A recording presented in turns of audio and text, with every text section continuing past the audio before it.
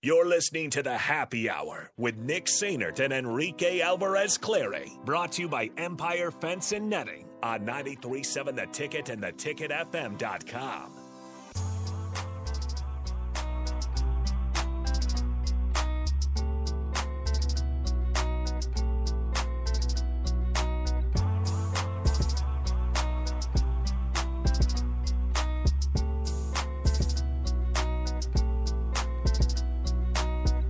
All right, so in case you missed this, Dakotas Crawford has signed an NIL deal with SOS Heating and Cooling out of Omaha. It fits perfect.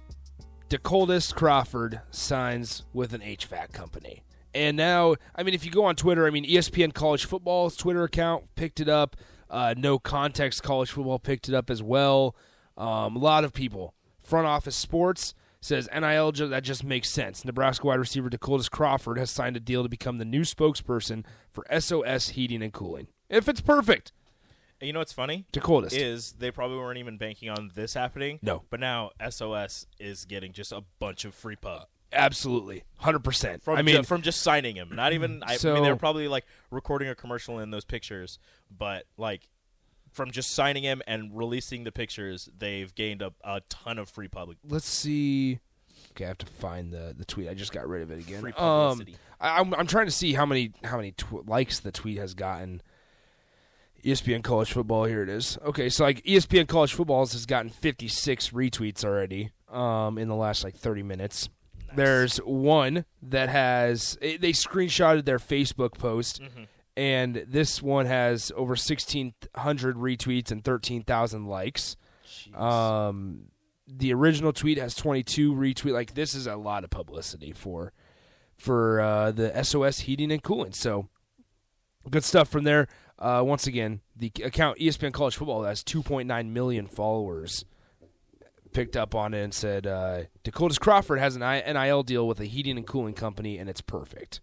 So just wanted to mention that. All right, so quarterback discussion. 402-464-5685, the Honda of Lincoln hotline, the Starter Heyman text line. I want to hear from you guys on this because Rico and I were talking off air about an hour ago about the quarterback competition and whether or not there even is a quarterback competition. We heard over the course of the Big Ten Media Days that Casey Thompson's going to start taking the number one reps in the fall, which that's not a surprise to anybody. But are we more intrigued by the competition or supposed competition for the starter or the competition for the number two guy? Because for me, I think I'm more intrigued by number two guy because it's either Logan Smothers or Chubba Purdy as number two. Right now it feels like. Casey Thompson, you would assume, expect, hope, I guess, that he will separate himself from the rest. You kind of have a weird feeling that he will just because he's the most experienced guy in that room. But also on that note, Nebraska doesn't have, and I mentioned this on early break this morning, Nebraska doesn't have the ability this season to take a chance on Chubba Purdy starting and it not working out. And I guess similarly, they don't have the chance to take a shot on they don't have the ability to take a shot on Casey Thompson and it not working out. They have to nail this down and figure it out and get it right. You've got to have however terrible this sounds coming from me, I believe that with the lack of time that you have to get this right and to get this season off to a good start, you're probably looking at a pretty short leash for whoever ends up winning the starting quarterback job, whether that be Casey Thompson, whether that be Chubba Purdy, whether that be Logan Smothers, whether that be, whoever else in the quarterback room if somebody else separates themselves. Whoever it is, if you don't get off to a hot start, I don't know how you can, in good faith, keep that person as the starting quarterback if you are truly reeling and looking at a make-or-break season. If you get off to a bad start, whoever the starting quarterback is against Northwestern, if you, God forbid, lose that game with whoever that starter is, I mean, this may sound crazy, but I don't know if you see that person starting against North Dakota. Which is so crazy to think about because I know this is where we differ, Rico. Let's say Casey Thompson is the guy in week 1 or week 0, and you lose to Northwestern, or he does not look good, but you still squeak out a win. there's going to be two possible discussions. One is going to be your side, which I kind of understand is, listen, we got to get a guy that's going to produce and get us wins, right, and comfortably.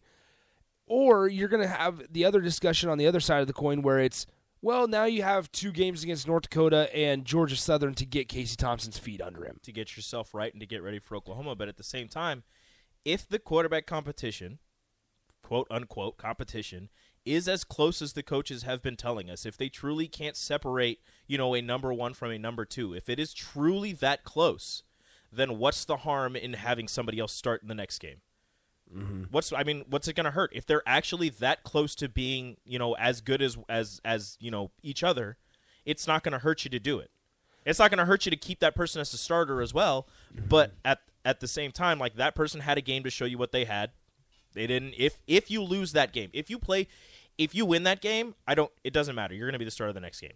You could as long as you don't throw 5 interceptions and you somehow win that game, like, you'll be the starter for the next game. If it just doesn't look, if it's just not the greatest game, but you end up winning, you'll be the starter, whoever it is. But if you lose to Northwestern, whoever the starter is, I don't think you start the next game. Will you probably get some PT depending on how that game looks? If you start pulling away from Georgia Southern or North Dakota, yeah, you'll get some more PT to kind of separate yourself. But then that next week of practice is going to be intense, and that's going to be when the competition really starts up. We were approached with a question this morning. Hey, Jake. Hey, Sorensen. Welcome back. We were approached with a question this morning on early break about a possible 2-quarterback system early on in the season, and my big defense to that is, like, you just don't have that luxury. Once again, like we just said, whichever guy you go with, whether it's Casey, whether it's Chubba, whether it's Logan, right? Whatever guy you go with has to be that guy. You have to put your confidence in, because you don't want to have to question what situation you put a specific guy in. I understand competition, but you don't want your starting quarterback looking over their shoulder every time they make a mistake.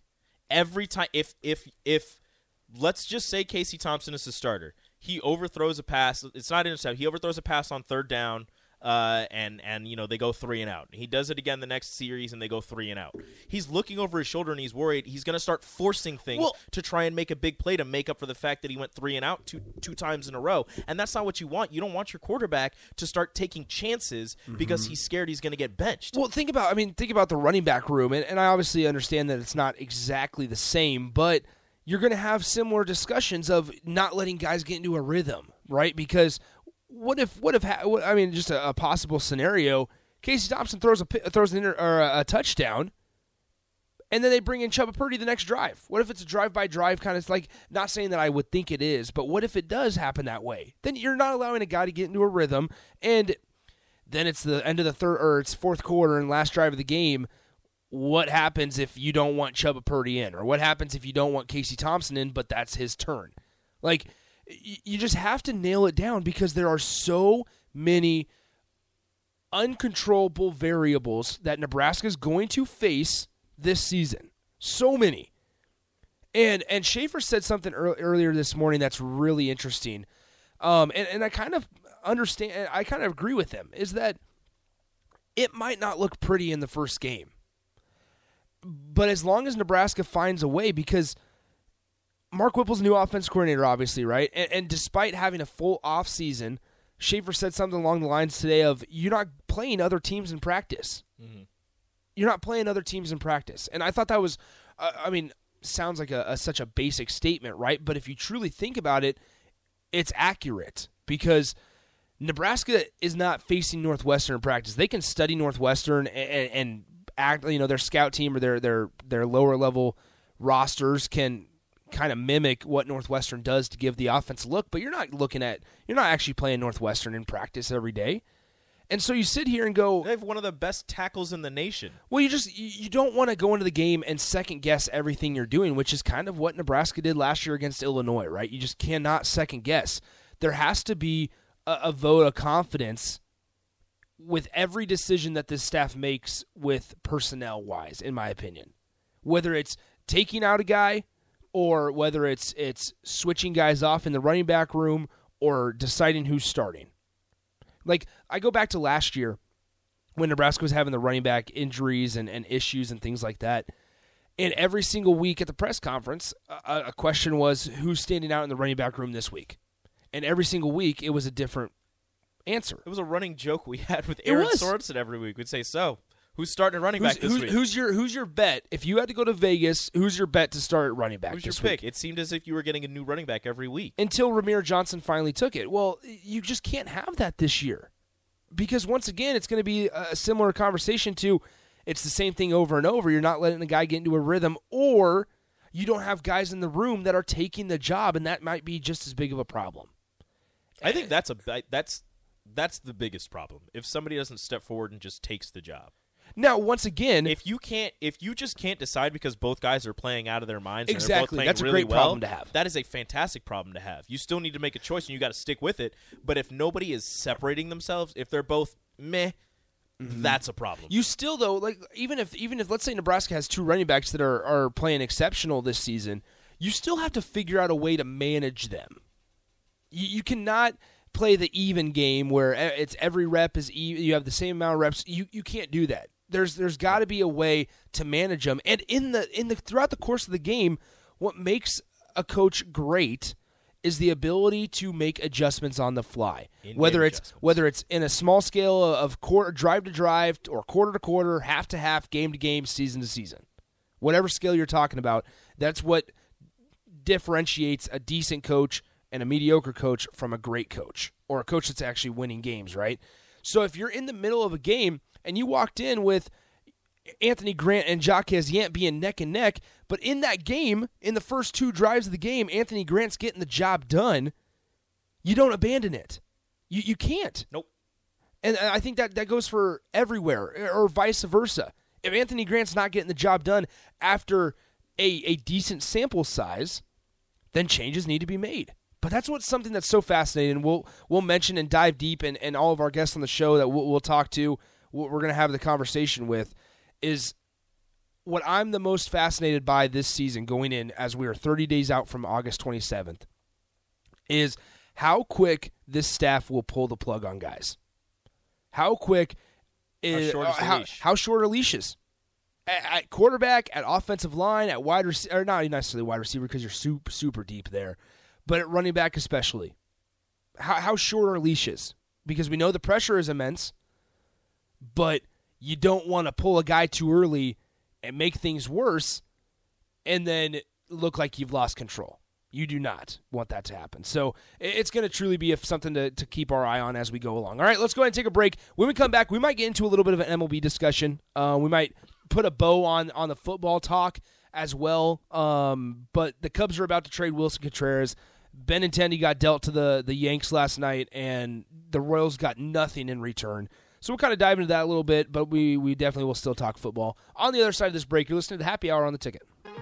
Download our app by searching 93.7 The Ticket in your app store to stay in touch and listen all day long wherever you are. More of the Happy Hour is next on 93.7 The Ticket and theticketfm.com.